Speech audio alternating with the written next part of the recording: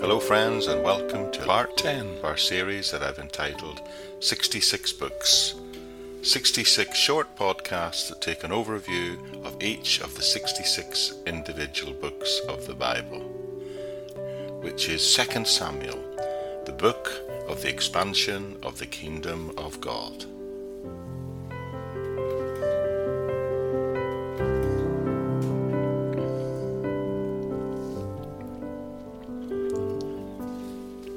As I said in the introduction to 1 Samuel, originally 1 Samuel and 2 Samuel were one book. 2 Samuel provides us with an important record of the next 40 years of the reign of David. When thinking about the author, like 1 Samuel, technically the author of 2 Samuel is actually anonymous. Jewish traditions say Samuel himself wrote it.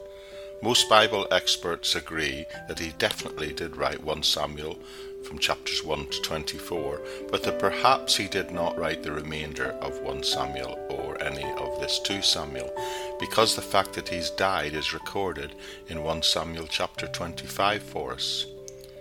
So Samuel most definitely wrote part 1 of Samuel, and we're told that in various places in the Old Testament.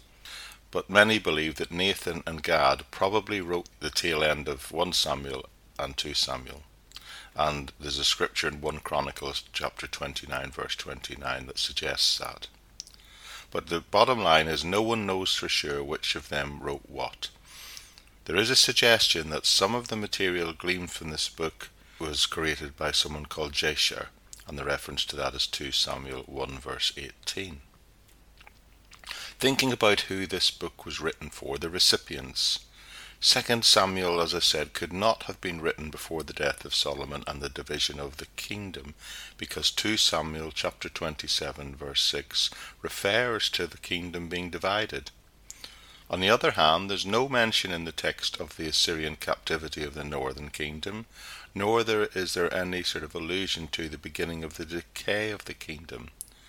Thus the content of these books, particularly the second book, point to a time after the division of the kingdom. So many believe 2 Samuel was probably written around 925 BC. The content of 2 Samuel indicates that this book was not written necessarily to correct something terrible going wrong in the lives of the recipients. Rather, it was written to instruct the recipients concerning the consolidation of the kingdom of God, as well as to teach some good spiritual truths along the way. Thinking about the main message, like 1 Samuel, 2 Samuel is more than just a biography of a man. More specifically, the subject, as I said, is the consolidation of the kingdom. With God's blessing, David consolidates and expands the kingdom, but we also see that David's sin weakens it on occasion.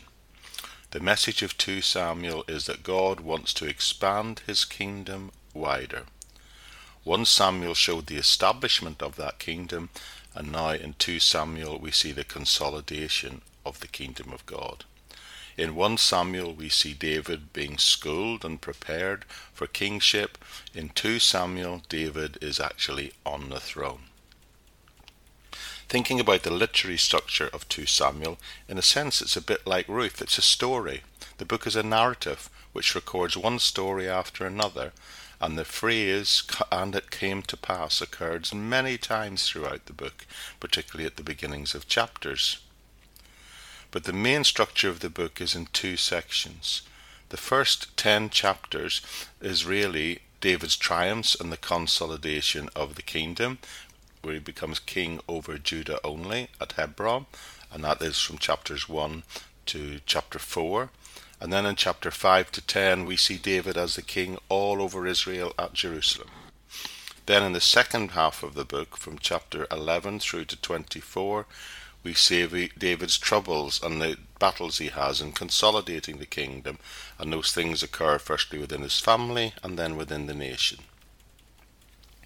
Thinking about the purpose of this book, many believe that there are 3 main purposes of 2 Samuel. Firstly, the purpose is to trace, as I say, this consolidation of the kingdom. As 2 Samuel opens, David is made king, but only over Judah. and by the end of chapter 4 he will be king of all Israel. So part of the purpose of this portion of 2 Samuel is to trace that consolidation. But also the purpose is to show the expansion of the kingdom. With his rule established over the kingdom, David's rule expands to the boundaries originally promised to Abraham.